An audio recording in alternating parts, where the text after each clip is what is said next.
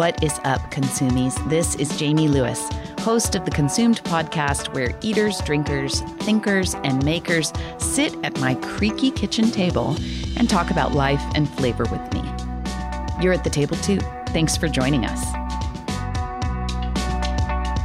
Before I introduce today's guest, here's a little bit about sponsors of the Consumed podcast.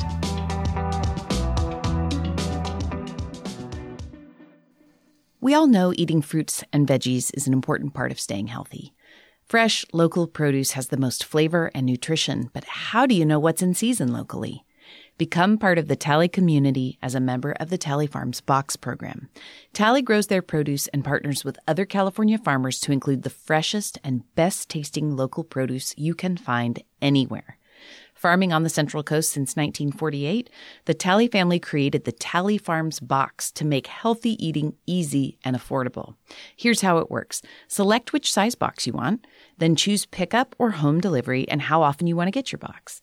It's flexible for customization and vacation holds, and included in all boxes are tested recipes and storage recommendations.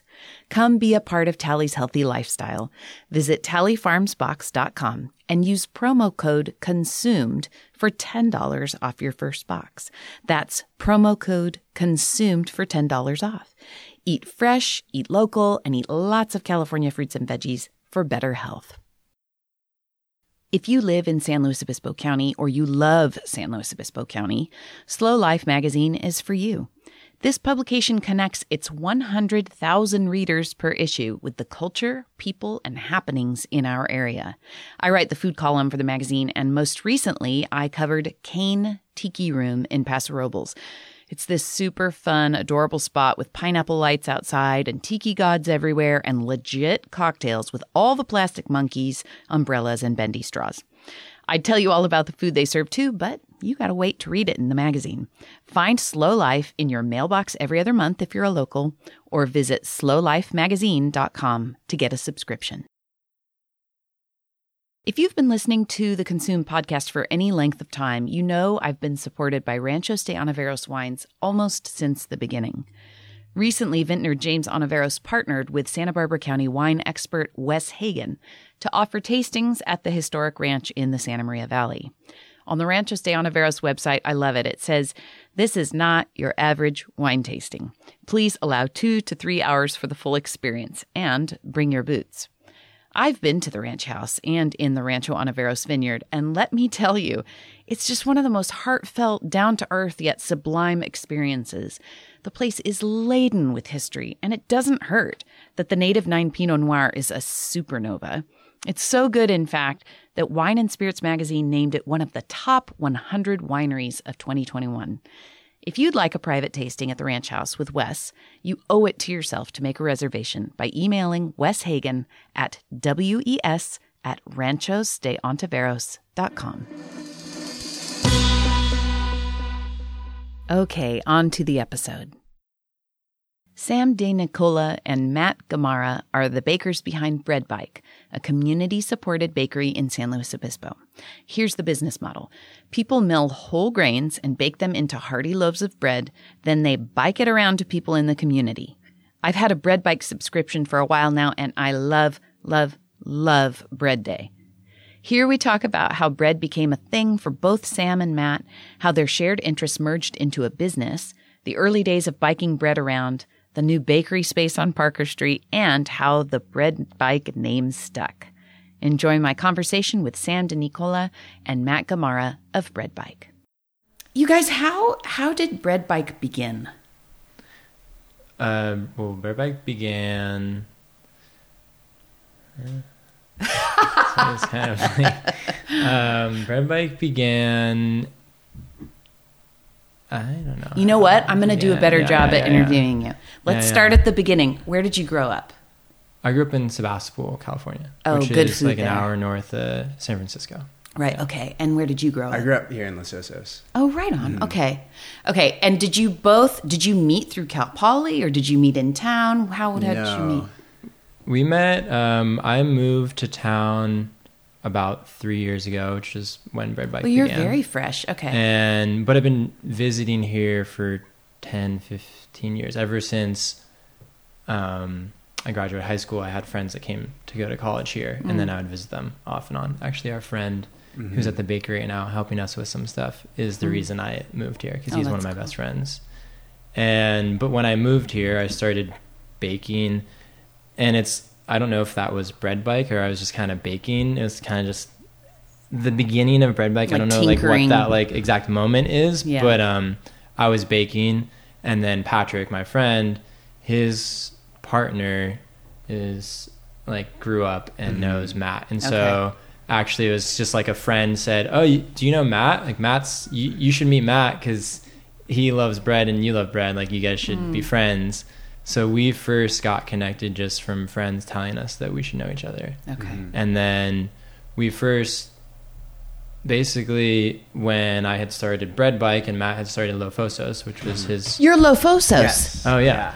Okay, because in my mind I was like, Yeah. do I ask if he had another bakery? Okay, Yeah, so yeah. does Lofosos exist anymore? Yes. Yes, in Here- the form here in of Bread Bike, Bread yeah. Bike. Gotcha. Okay. Yeah. Yes, I always Yeah. loved that name. Yeah. And yeah, I've seen that around. Okay. So yeah. So Matt had started Lofosos a month before, Right, at the same basically, time. I started Bread Bike, and basically the same time. Yeah. And so we became home baking business buddies. Yeah. We were just oh, how do you do this form? Bouncing, just kind of going through the process together. But he was in Slow and I was on the coast. So, Yeah. and we were both so small. It wasn't I don't know, people, I was oh, you were competitors. It's no, we were just baking 10, 15 loaves a week out of our house. Oh my gosh. that many, huh? we were just figuring it out almost together but separate. Yeah. Oh, what's your spreadsheet look like? Oh, Yeah. Oh, how do you, hey, I found some new grain. Do you want to Yeah. try it? And I'm you should try this grain. And then eventually when we got a little bigger, we want to get a bunch of flour. Let's order one pallet. Yes. And then we'll split it between the two of us. Yeah. Because it's way more Yeah. efficient to get a pallet at a time than half a pallet. For sure. So little things like that. Yeah. That's how we met. That's when you start to understand leveraging economies of scale, Oh, yeah. is a huge help if you can collaborate with somebody Yeah. to split costs on things like When that. you're really and have small, access. yeah. Yeah. Yes. Yeah. So, Matt, the loaves that I get from Bread Bike are so tangy, which is why I buy my Right. bread from you guys. Did yours start that way? Was it always super sour? It was, so I think it's whenever people ask me these kind of questions, it's such a rabbit hole that I go to, but trying to distill it, it's, so sourdough bread is just so specific to where it's being made, Yes. whether that's in Slow or in Los Osos. Yeah. And so, but they're similar enough to where, people always rave about San Francisco sourdough, Yeah. or the bagels in New York because of the water or whatever, so each region has these specific kind of notes that are put into the product. And then it's also how we make the bread. So we make all of our bread in a similar way that Sam and I just kind of fell into, or that's how we learned when we first started. So that all so I think the answer is yes from the beginning. It kind of always had this signature tanginess, but I always like to say it's not like a grocery store bread kind of sourness because it's a natural, fermentative sourness. Yeah, And you're it not varies, And too. it varies. Yeah, You're not from getting day this to kind day. of bread in a grocery. Right. I mean, for sure, Yeah. you're not. Yeah. Yeah. Yeah, and I bet it varies from loaf to loaf, right? Or from Loaf bread to to bread. loaf, week to week, day to day. I Yeah. mean, it gets super hot and we don't adapt fast enough, and all of a sudden the fermentation is out of control, Yeah. or it gets really cold and everything's going really slow, Sluggish. and it's not going to be as tangy, Yeah. or we use too hot of water, Yeah. or just whatever. Yeah. Sometimes we don't even know, but it's just different. Yeah. Yeah. But that's part of the game is we're Yeah. always trying to figure it out, try and get a read on it. And it's never the same every day, which is part of the fun, because we make the same recipes every day, but the humidity, the temperature, everything has an input on What it. mood the bakers are in. Yeah, exactly. Yeah. Their For sure. humors. Yeah. You guys, I'm going to pause just for a second because those cookies are Yeah, smelling I done. can smell them. Yeah. I was like, if I let this go too long, we are going to be in trouble. I learned. That's just a normal background smell to me. I wasn't even thinking about it. It does smell good. The timer's going to go off and we'll just start. Timer, someone's got to get that. Yes, of all the people that would understand, it'd be you guys. I have a friend who taught me that when you bake something, if you are conscious about it, it means you're just smelling it. So if you, like, instead of paying attention to the timer, in a home kitchen, let's say, Right, if you guys are in a bakery and stuff's going all the time, then you would be able to tell that. But here, I've started to smell when something is like, no, it's not going to get any better. It's only going to start to decline. Yeah. So yeah, hopefully these aren't. Are you also highly tuned to burnt smell? I like alarm sounds in my, like the moment, like, oh, something burnt. Like, guys, what is that? I wish I could say yes. My kids would say no. She does not. Okay, sorry about that. Oh, good. Yes. So I think, I mean, I've talked on this podcast before about the terroir of bread and how it's different from everywhere. And I hadn't thought about the New York bagels. I think I had heard that before, that the water is responsible for that's what they say, the pure flavor. We worked in one bakery that we won't name that didn't have purified water, filtered water. And we went there, and then we had all these remarks from our customers saying, there's chemical taste to your bread now. And we like, it was like, I like freaked out about it. Like, oh no, like, are we not cleaning properly our containers? Or we have, and then at some point we just realized it was the water that this bakery had been using. It was safe. It was safe city to drink, water, but it had the chlorine. But we've always used like we have filtration at our bakery now, and then we ended up bringing in a filter and be like, oh, well, if you guys don't want to use it, but we need to use that because water is half your bread almost, you know. But who thinks of it that way? You know. Yeah. I don't at home. Right. Well, we need to because that's our business, our lives. Yeah. But I mean, it was multiple people had notified us of this, and we were trying to figure it out. Yeah, it was like this big kind of but we were glad it wasn't really because we're always very cleanly. We keep our bakery very clean. Yeah. That's just how we were brought up in the bakery world. And so it was like kind of this moment of self-doubt, but at least it was something that was like easily fixable. It's like, totally, just filter the water. And it's not like you made a bunch of people sick or anything like that. Just a little chlorine, slightly weird taste, but it was interesting. Yeah. Well, so where does baking come from? Maybe we'll start with you. Sam, where does baking come from for you? Did you have a relative who baked a lot, or was it just a curiosity for you? I first baked a loaf of bread, I don't remember, I think it was 10 years ago. So when I was 20. Maybe 19, maybe 21. And for me, that was just, I was working at a kitchen. I was actually brewing kombucha at this kitchen.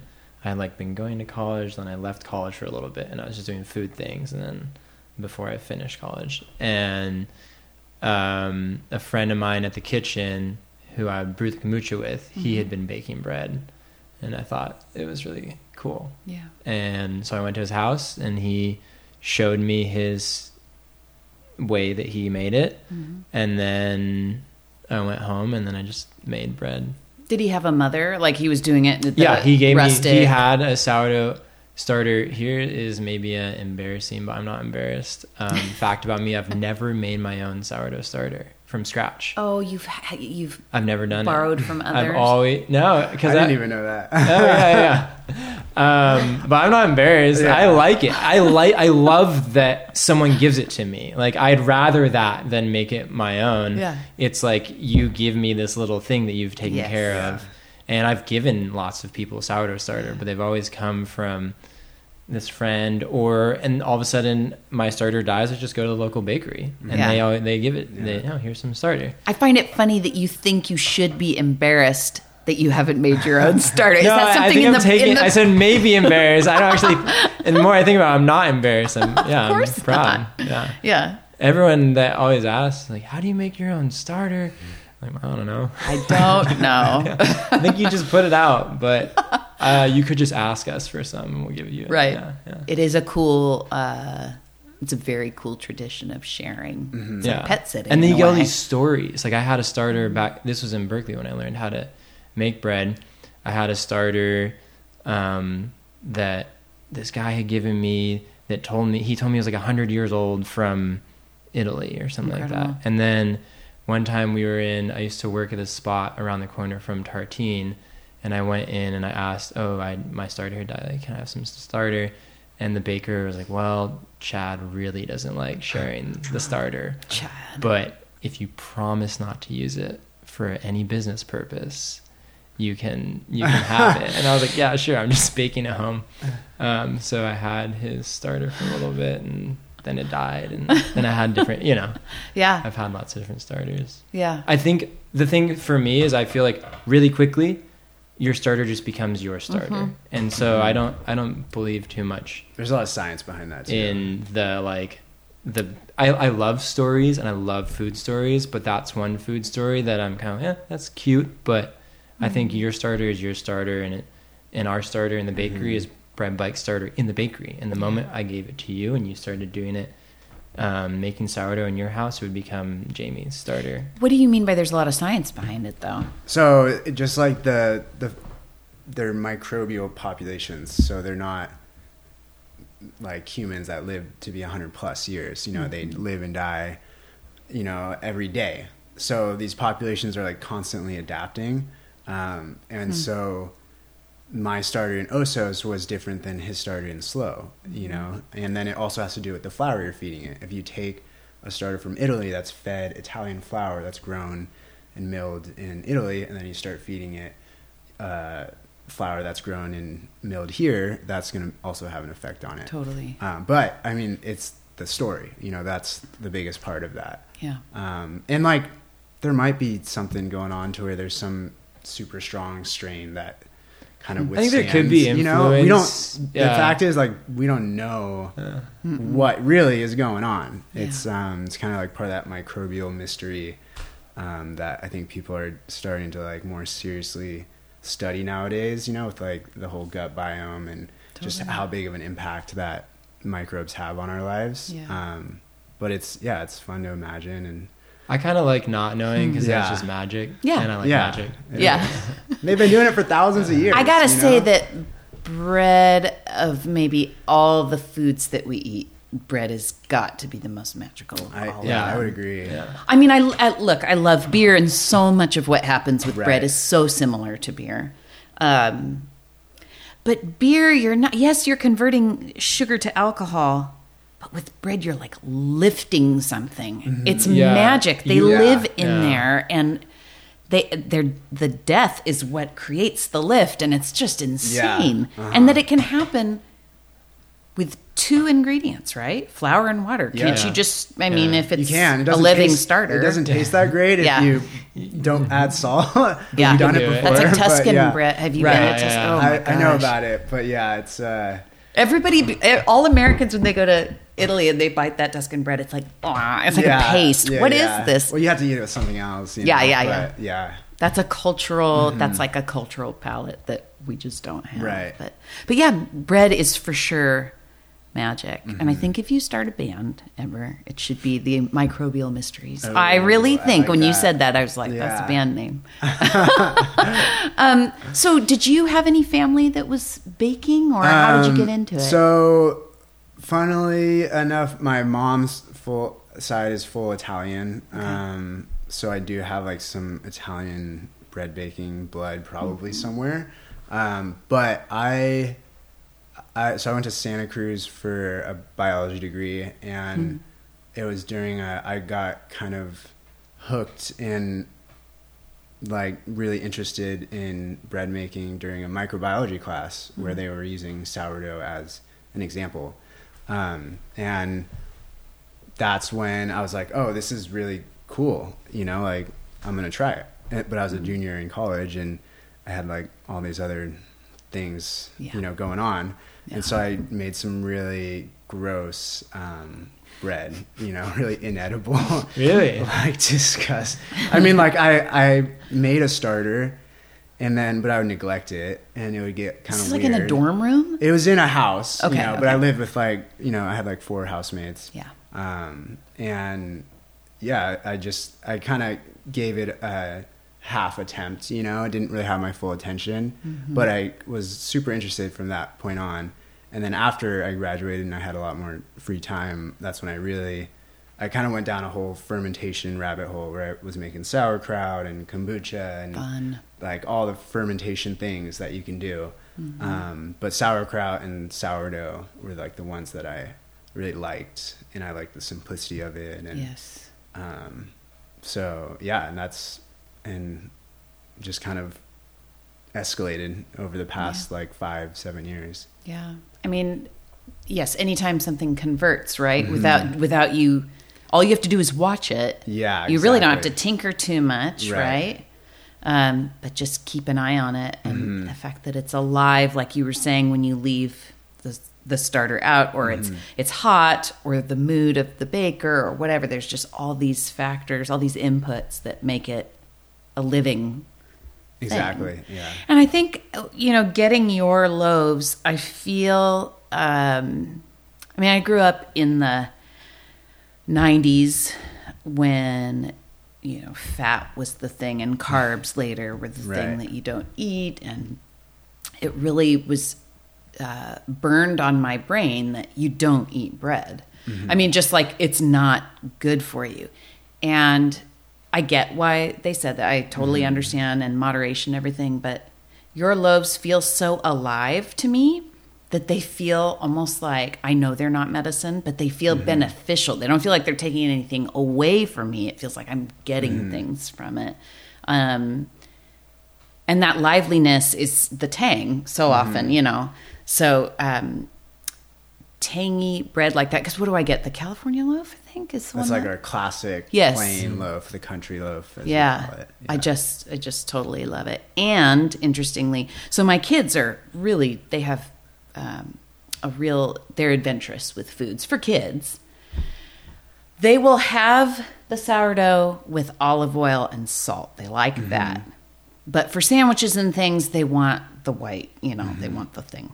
So, and my husband has celiac disease. And so I'm literally the only person eating them. Yeah. Good job. I eat one loaf every 2 weeks Nice. and I freeze it Yeah. and I pound through that bread. That's the way anyway. to do it. Yeah. So tell me what, you're talking about your recipes and what's on your spreadsheet and all that. What is the flour that you primarily use? So we use a mix. So all of our bread, and something you were just talking about is how you feel good. You eat the bread. And it is true that has to do with the fermentation process. But I think it also has to do with the grains that we use, and maybe equally so, if not more so. Matt and I are big whole grain believers. Yeah. And we pack as much whole grain as we can, and then convince people to eat, because people think whole grain doesn't taste good, or it's kind of has a bad reputation. It's no fun or It's whatever. it's Or just dry healthy. or And Yeah. so it's oh, it's healthy, and sometimes people say healthy to imply doesn't taste good. Yeah. But we actually think it tastes way better. But also we know it makes you feel better. Yeah. It provides real nutrition for you. So we're constantly changing our recipes. Probably every 6 months to a year, I'm like, hey Matt, let's throw some more whole grain in the loaves. And see if anyone And we notices. do it, and we do it, and we Yeah. change. Maybe it was 30%, then 40%, Yeah. then 50%, and then 60%, and then next time it's going to be 62%, And how, 65%. you're whole probably grain. also measuring how much can the dough handle, right? How much can it take? It's a balance. It's a balance to get the texture Yeah. that you Yeah. want or you expect. But so for us, where does our flour come from? All of our whole grain that we use, we're also milling fresh. We have a big 40-inch. You are? Yeah. That You know is that? so rad. We really need to teach people. Yeah. Teach me. Yeah. We have will. we're working on that Yeah. actually. Yeah. We have a big 40-inch stone mill. So it's 2 large pieces of granite. The base is a round piece of granite that doesn't move, and then on the top there's another circular piece of granite that spins, and then there's a giant hopper on top that you load hundreds of pounds of grain into, and the grain slowly drops in between those two stones as they spin and grind and turn into flour. And so right now, every week, a few days of the week, we're running that basically all day long. Yeah, I bet. And it dumps out into essentially like big trash cans of flour. And that's creating all the flour, the whole grain flour that we use for the whole week. That's so cool. And that grain is coming from a few different farmers, all here in California. We have a farmer, Nate Siemens, who grows out in Central California, like a couple hours east near in Wasco, north of Bakersfield. That's not Tehachapi. No, Tehachapi's down south. Tehachapi's further south. Yeah. But there's a grain project in Tehachapi. That's what I was wondering. Right. Yeah. Nate's grain is actually what they sell. Okay. They just... Got it. Yeah. Nate grows all along California. Okay. And then there's another farmer, John Eck, who grows further north. And then a third farmer, Fritz Durst, who grows kind of near Sacramento, Capay Valley. And so those are the three. Is there anyone else I'm forgetting? I think that's it. Every once in a while, there's like another farmer that shows up and we get a little bit of grain from. But Kenny.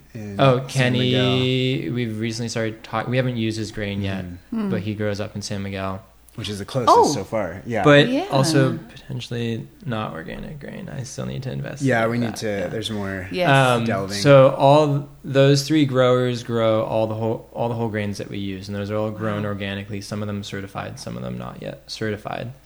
But working on it, we're just never going to get it because sometimes people just never get the certification. But the process is there. Yeah, it doesn't matter. Yeah, and so that's all the whole grain that we get, and so we use a variety of wheats. Maybe I'll let Matt tell you about what that even means, because a lot of times people just ask for, can I get wheat bread? And we're like, all wheat bread. Yeah, you can. It's all wheat bread, but we got like 5 different varieties that we're throwing in there for different recipes, different ingredients. And then, so all of our breads have whole grain.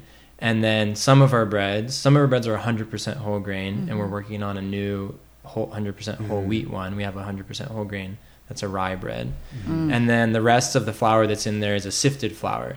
And so a sifted flour is not quite a white flour. White flour is basically where you've taken your wheat kernel and you crush it, you mill it, turns into its components. It's bran, germ, and endosperm. And white flour is just purely the endosperm. That's just the starch. Right.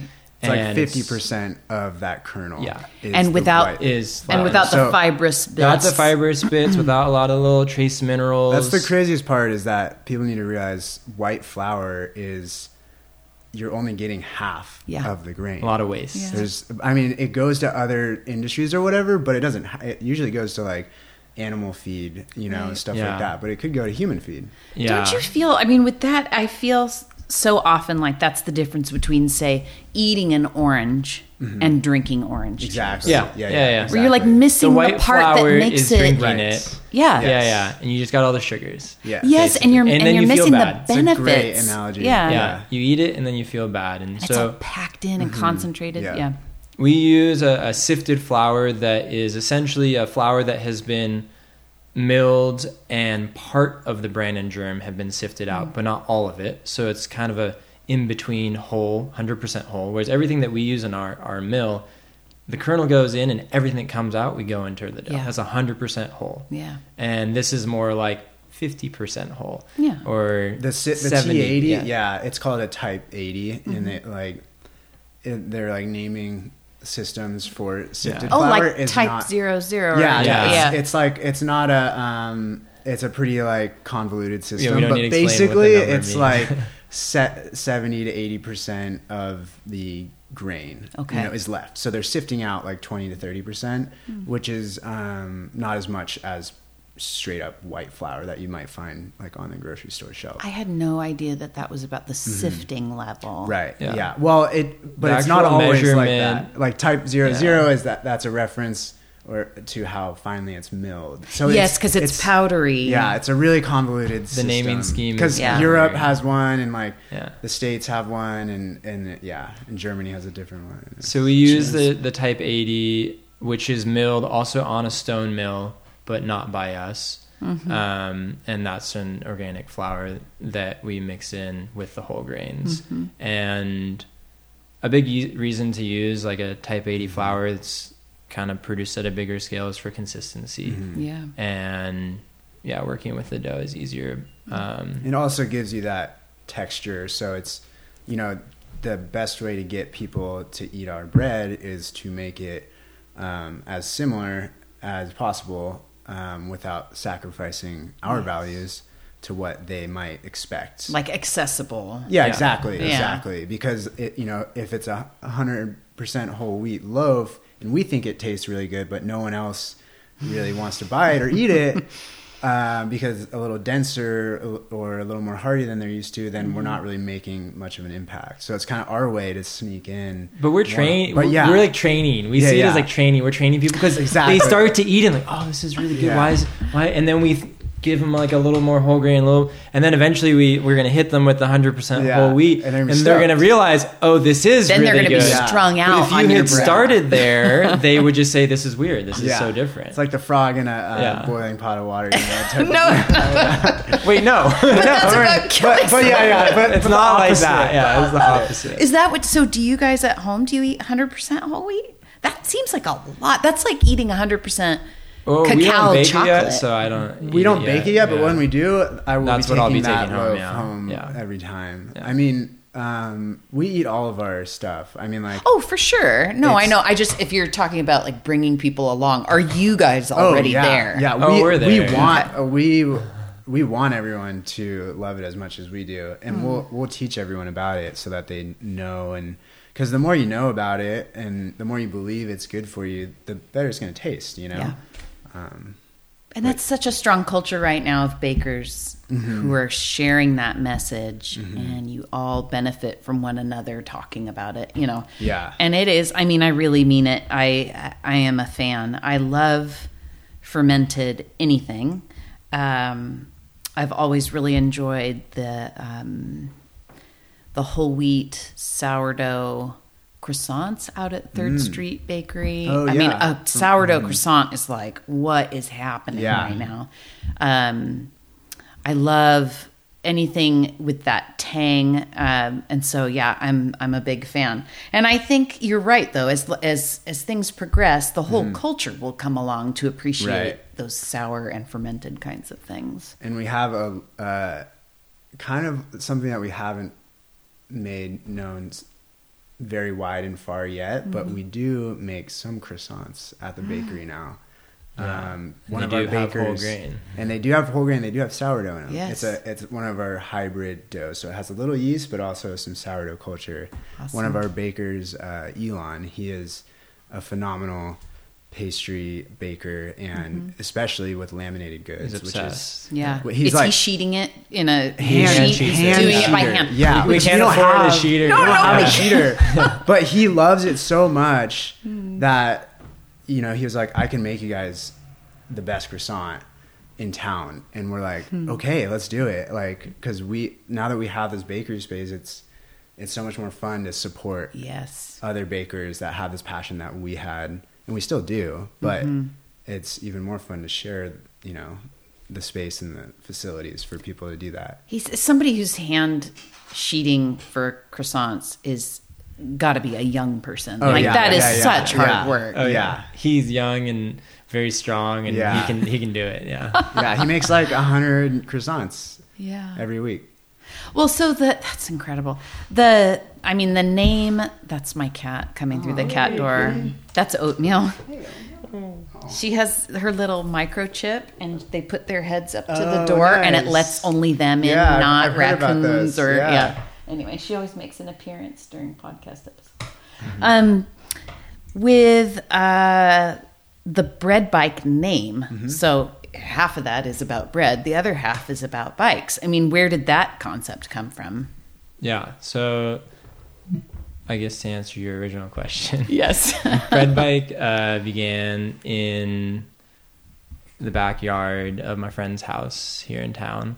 A friend of mine, Willie, she had this idea of, hey, I want to build a bike trailer and bake some treats and go out to the bike path and give them away to people going to work.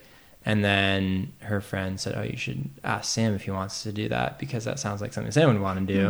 Like, yeah, I definitely want to do that. So she kind of pitched it to me, and we started building this bike trailer.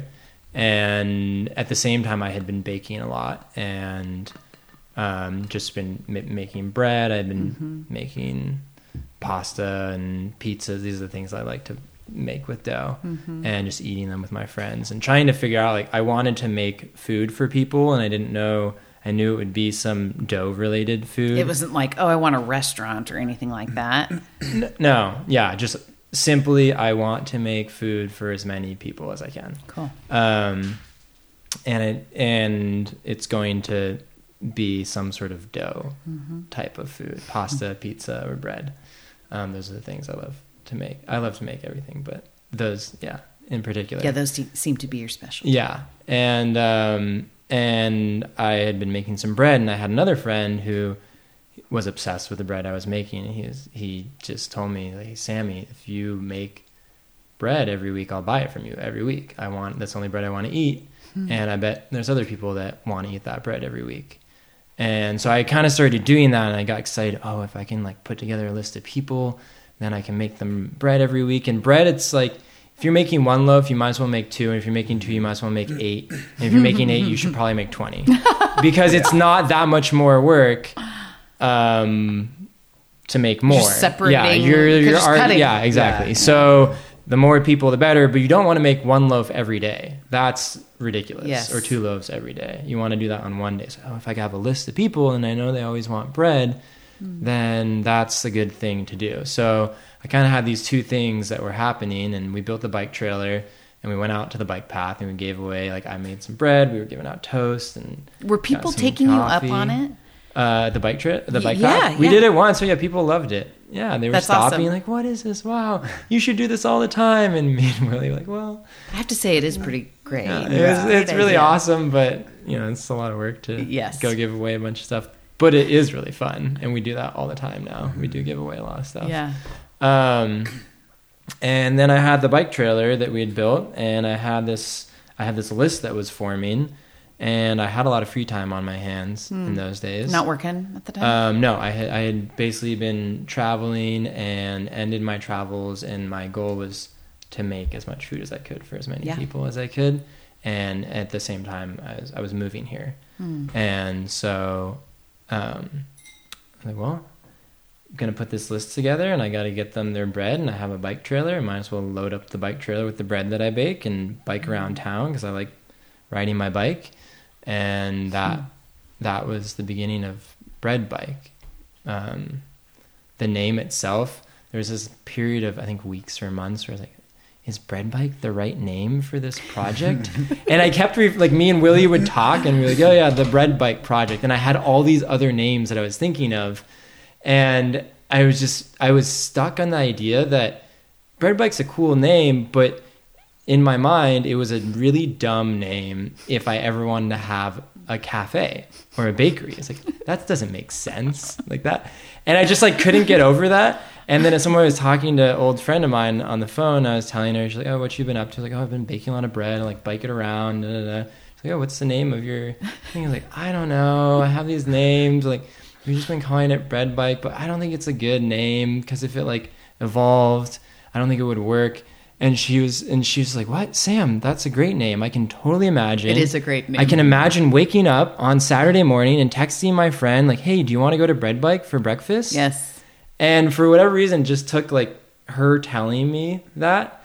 Then in my mind, I was like, oh, it's a pretty good name. It is a good name. And so that's how that began. Yeah. So did it have anything to do with, I know on the website it says, you have the option to order, to get a subscription, and it says 100% human powered, comes to your house. So yeah, when I started, I lived in a house at the end of Broad on the other side of town. And I asked my landlord, I was moving in there. I said, hey, I have this project I'm working on. I'm making a lot of bread. Is that okay if I run that business out of this house? Good for you. And he said, yeah. He was kind of yeah, I guess it's okay, but I don't want people coming to the house. Yeah. And so I said, okay, that's fine. And so essentially I needed to deliver the bread. Mm-hmm. And I was doing the bread bike thing. And so at that point in time, all the bread that you ever got was me biking to your house. Mm-hmm. And bike to your house before I know other people do now.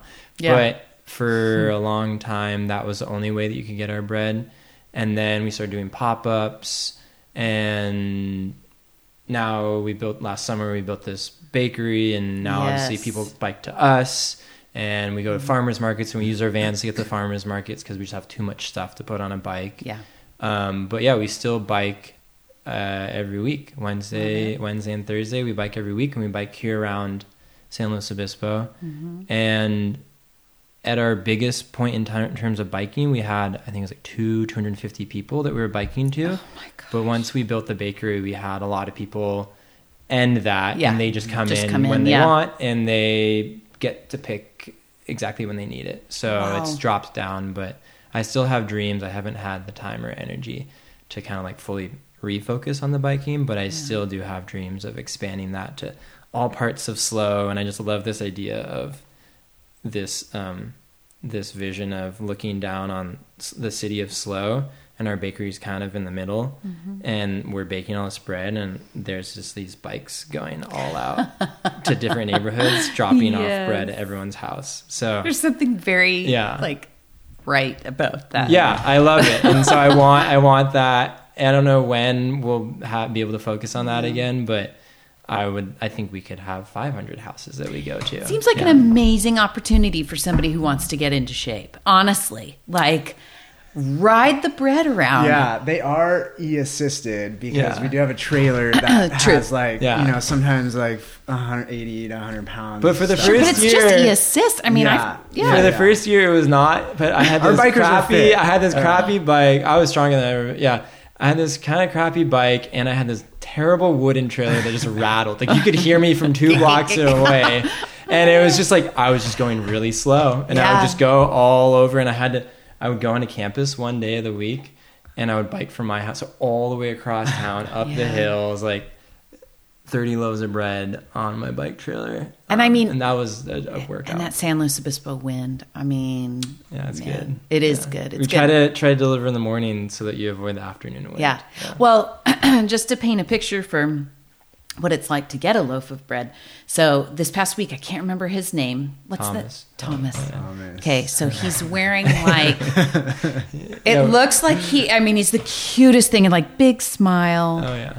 tall guy, wearing this stripy outfit that is, it's matched shorts and a top. And he pulls up pretty early. I mean, like maybe 8:39, with Zydeco music playing at full volume. My neighbors look outside, and he hops off and he brings the bread and he like lifts it up like it's here. It's the best thing. It makes me so, so happy. And I have a number of friends who get it also. And we will talk about like Bread day. bread day is the cutest day. Yeah. It's just the best day. Tom. It's so funny. Thomas has been one of my best friends since I was 12 or something like that. And he always wanted to be a bread biker, like for the last 3 years. Like, Sam, I want to. And then every time I would be like, okay, like one of our bikers left, you can do it. Like something would happen and he couldn't do it. Yeah. And then like we trained him once, and then he like broke his shoulder, and so he was out for a couple weeks.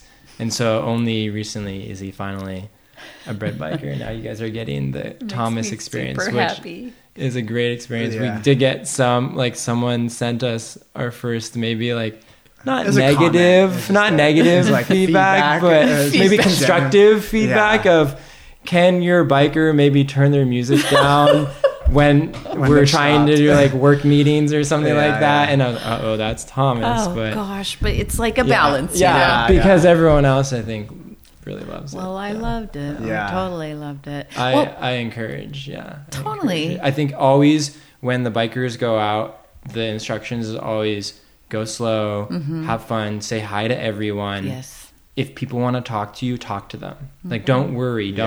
don't worry that I'm not going fast enough. I got to finish the route. Yeah. Like your job actually is to connect with people. And that's, I think something that I didn't realize when it started.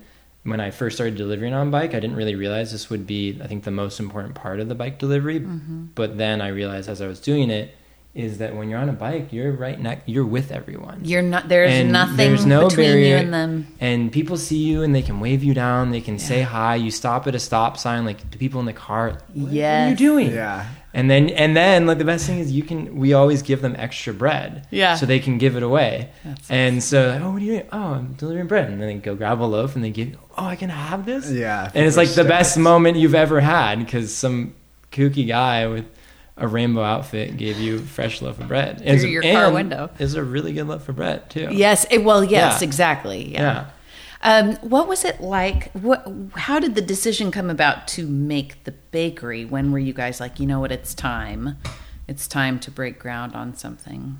I think like Matt, 20, it went quick. Thinking about it now is like we had both been in business for like a little over a year, maybe. And then that's when it was less than a year. It was like when I less, decided. Yeah. Like it was the scale of just like what we were doing jumped dramatically, and like all of a sudden it was like, like a lot more people want my bread, but I can't make that much. Does it have anything to do with COVID, like the timing COVID on all that? Actually, Yeah, COVID like, was good for our helped businesses. Yeah. the businesses, just because the grocery stores got cleared out, and then and also people were. I think that was kind of a plus of like one of the few pluses that it made people look inward to their communities. Yeah. So we were local bakers that people knew, and we lived in our communities, and we were making good food, and so people kind of searched us out. And so I think it was like sometime in 2020 that we had separately started looking for spaces. I was looking in Los Osos, and he was looking in San Luis Obispo. The tough part about Los Osos is there's not much infrastructure whatsoever. Yeah. And also that was the point when I was realizing I didn't want to do it by myself anymore. And just because I knew the scale that I wanted to go to, it wouldn't have been fun. You know, because it's just you, right? It was just me. And then so that's when I approached Sam and Mariah at the time, and and that's when I was like, hey, I know you guys are looking, let's look together, and I'm down to merge into Bread Bike. And so then it was, I think, like 3 different spots we looked at before we settled on. I'd probably been in 5-6 spots, made offers at a few, 3 or 4 of them. I think it was fall of 2020 when I first it was kind of this moment, okay, I want to, and for Matt had been baking at home and kind of grown out of his home, but at the time it was me, Mariah, and we had our first employee, Isaac. There was 3 of us, and we were renting space from other bakeries. I remember you were at Jolene. We were at Jolene. We were at Breaking Bread for a little bit as well. But it was always, we had to work around their schedule. Yeah. And we had to use their equipment, and their setup, which wasn't exactly our setup or exactly the equipment we would want, or the schedule wasn't exactly right, or, all these little things. Yeah. And at some point it was just like, well, we should probably have our own bakery. But then it's one thing to just like decide, okay, let's have our own bakery, and then it's this whole other thing to actually do that. And so that process began, and in the beginning I was just completely overwhelmed of, well, what do I even do next? Like, I know I need a bunch of money that I don't have. I know I need a bunch of equipment that I don't own and don't even know which is the equipment that I need. And then I also need a space. Me out, even thinking about it. Yeah, it's kind of stressful. And I also need a space, and then I need to maybe build something or find something that exists, or all these different questions. And so that began that process. And then by, I guess it's pretty quick, all things considered, next spring. So that if that's fall 2020. Spring of last year, we had made a couple offers, and then we made an offer to lease the space that we were currently in at Parker Street, and we were told, I think it was on my birthday. I feel like things always happen on my birthday. We were told on my birthday last year. Was it last year. This feels a long time ago. Yeah. That our offer had been accepted. So we had to negotiate a lease, but our proposal intention to lease had been accepted. And so that was April of last year. And then I think the final lease was negotiated and signed. We got the keys maybe the beginning of May. Yeah. And then it was just a ridiculous summer of way too much work. What was it before it was the bakery? Nothing. Nothing? It was there's concrete on the ground. That's it. There's There's walls. walls. There wasn't. There was like no plumbing. roof. There's no insulation in the roof. There's no plumbing. There was no electricity run. Really? There was no bathroom. It's just. I can show you a video after this of Thomas and a couple of my other friends biking around the space, just biking in circles. It's just a big empty space. Just a nothing. Yeah, and so. We built the bakery. Yeah. I'll say that space is very cool, though. I really believe in that part of town a lot. Oh yeah. Yeah. There's it's massive coming up. potential. Yeah. And sometimes it just takes one vendor moving in to get, like a consensus. Everybody's like, yes, we agree. We're going to build out this part of town. I think a lot about Flatbread in Los Alamos was the first restaurant there that was like different, not just locals. Somebody who came from out of town was like, I believe in this place. And now it's huge. It's huge. And so it just takes, and that's like a 1-2 block town. Yeah. Here you have potential for the whole city to really congregate, like between Malik down there. Yeah, we love our neighbors. Yeah. We love our neighbors. And Ascendo, if that ever happens. It's I open. think it's open. Oh, is it? Oh, yeah, that's it good happened. to know. Yeah. Okay. Yeah, it happened. That's excellent. Yeah, and Megan's. And They're Megan's. great. She's Yeah. awesome. Nautical Bean, a lot of people are always hanging out there. And Yeah. Oh, it's hugely popular. Yeah. High Street's up the road. Yep. And Yeah, we've it's got a fun. laundromat. There's a dance studio right next Well, I to know, us. Movement which Arts. is I love those great. guys. Ryan comes in all the time, I and all bet. the dancers come and get stuff. So cool. There's lots of really great It's businesses. a Yes. fun spot. Yeah. We're loving that area, especially the room. The parking lot.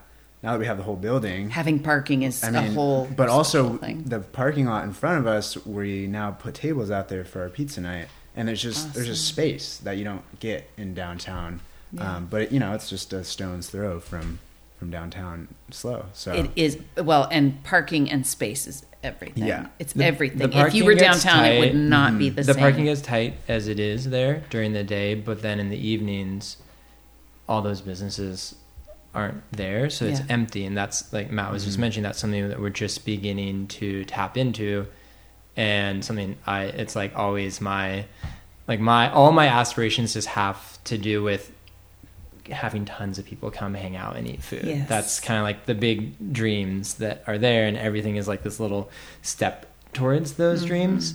But yeah, we just launched, I think tomorrow is our 4th ever pizza night, where we're turning the bakery into a pizzeria every Wednesday evening from 5 to 8. We close down for a couple hours and we reopen, and we take over the whole parking lot, put tables out there, we put some lights out there, we got some music. We're working on having live music coming. It's been, actually Malik was DJing on the second one, and then we're just making pizzas and people are hanging out, and it's been a ton of fun.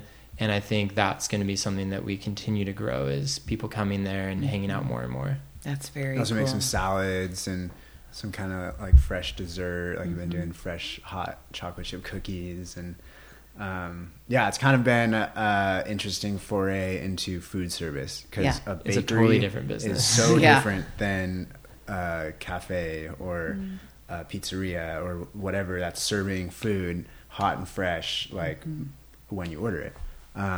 So that's been a whole new learning curve, which has been awesome to kind of super fun. You can just dip your toe Oh in yeah, a bit. yeah. It's one night, you know, it's still a lot of work, but it's not like we're doing this every night and we're not doing like breakfast, lunch, dinner. Yeah. It's a real focused project. And, so yeah, it's been awesome and people are so stoked and, it's a fun scene, you know? Yeah. I feel like I see you guys everywhere. I feel like people are very much paying attention to what you're doing, which has to feel good.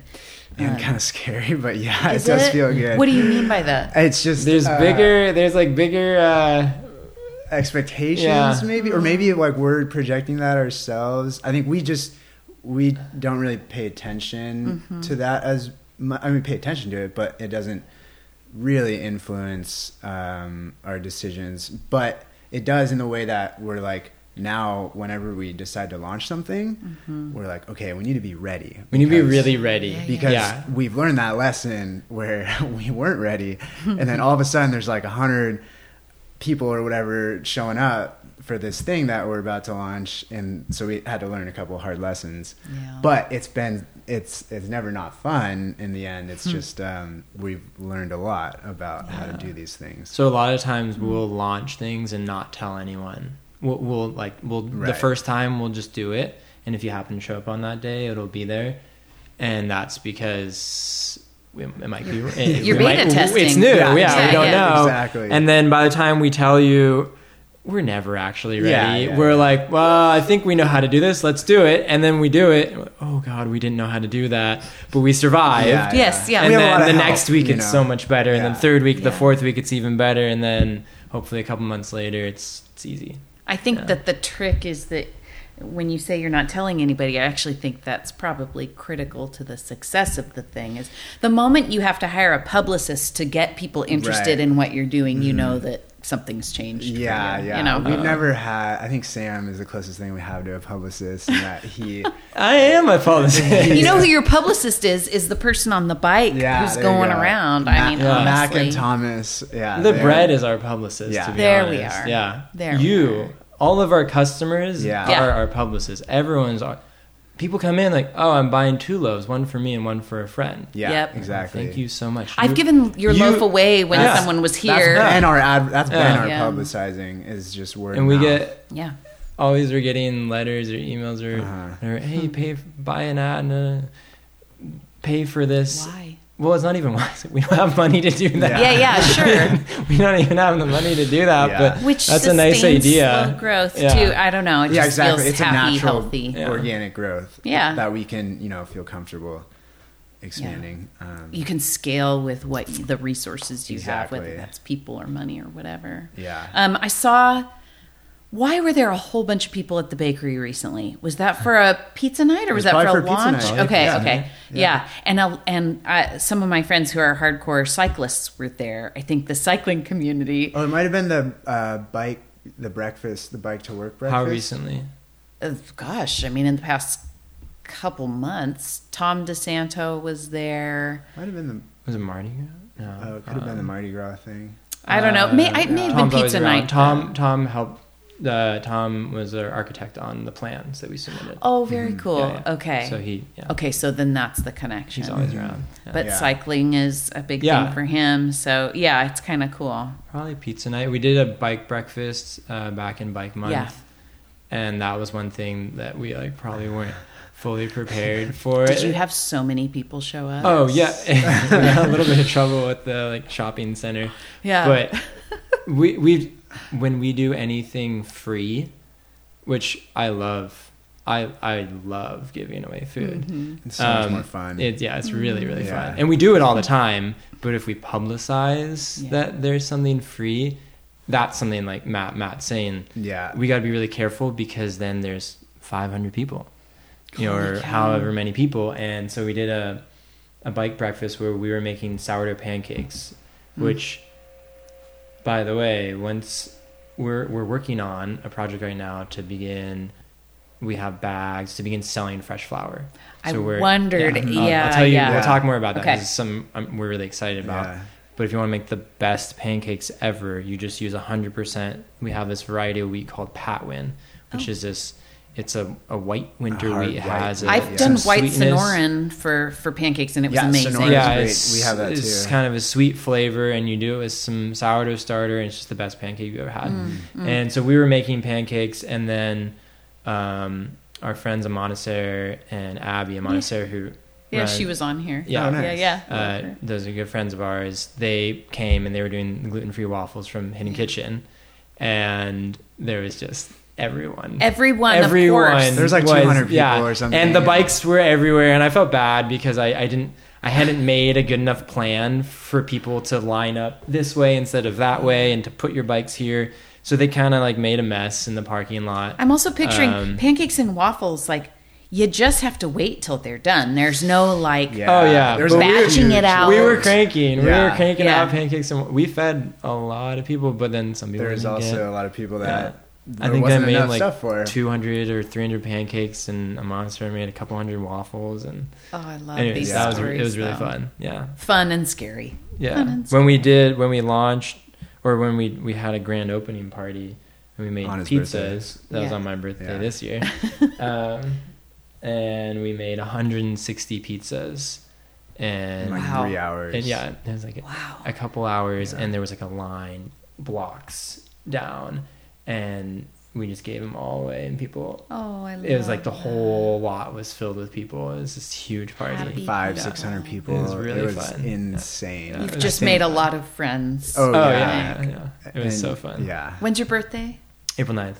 Okay, I'm April 3rd. Nice. I was gonna say, I'll Yeah. keep you in mind if we have the same birthday. I'll think good things in Yeah. your direction. You guys, I always ask somebody who comes on, what would they eat and drink, and who would they be with on the last day of their life if they were celebrating a really good life. It's not a sad thing. Just like one person or Anybody, you it can be, like- live, dead, whatever you want. Oh.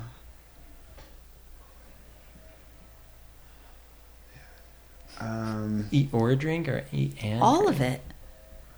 I have a feeling, I don't want to put words in your mouth, but I have a feeling for Sam, it's going to be reliving one of these big parties in the parking lot. It's going to be his last day. I would probably just like to have all my family and my girlfriend and all of her family and all my best friends at a big table with fresh hot bread and some butter and maybe olive oil and like a nice cold beer. That sounds wonderful. That sounds very fermenty. Yeah. Also, do you have a preference for butter? I always buy Kerrygold butter, Yeah. but we use all Strauss dairy. Oh, yep. Which is my favorite because it's a company we really align with, and their products are just the best. They are so good. It's the best. Yeah. All right. I don't know. This is like the answer in my head isn't that logical, but it's basically Who cares? just everyone and all the different foods. Like that, I don't know if that really works. No one That's has kind of- ever said I just want, because I love all different foods. Yeah. I don't know, all the different. I've I don't know, been to many different places and tried all sorts of weird foods, and I feel like if it was my last day, I'd want to try them all again and remember it. And then I definitely would want to visit with all my good friends and loved ones and family. But then I also feel like I wouldn't want to miss out on all the other people I haven't met yet. Ugh. So I'd want them to be there That's too. a very big, but- hearted yeah. answer. Yeah, I don't know. I don't know how possible that is. I like it though. I don't know. It's your last day. You can have whatever you want. Yeah, All the exactly. people and all of the foods. Yeah. No one has ever said that on here Everything. before, and it's really great. It's really great. You guys, thank you so much for coming down, Of for course. leaving the bakery to come and chat with me. Thanks for having us. Thanks for having me. Thanks so much for listening to the Consumed podcast, which is now in its 15th season. Hard to believe. If you have suggestions for guests, questions, or comments about the show, please contact me via my website, letsgetconsumed.com. While you're there, sign up for the newsletter, buy a Little Consumed pin, or download live episodes. On Instagram, I'm at consumed.podcast. Consumed is produced by me, Jamie Lewis, and edited by Chris Lambert. Until next time, thank you for listening.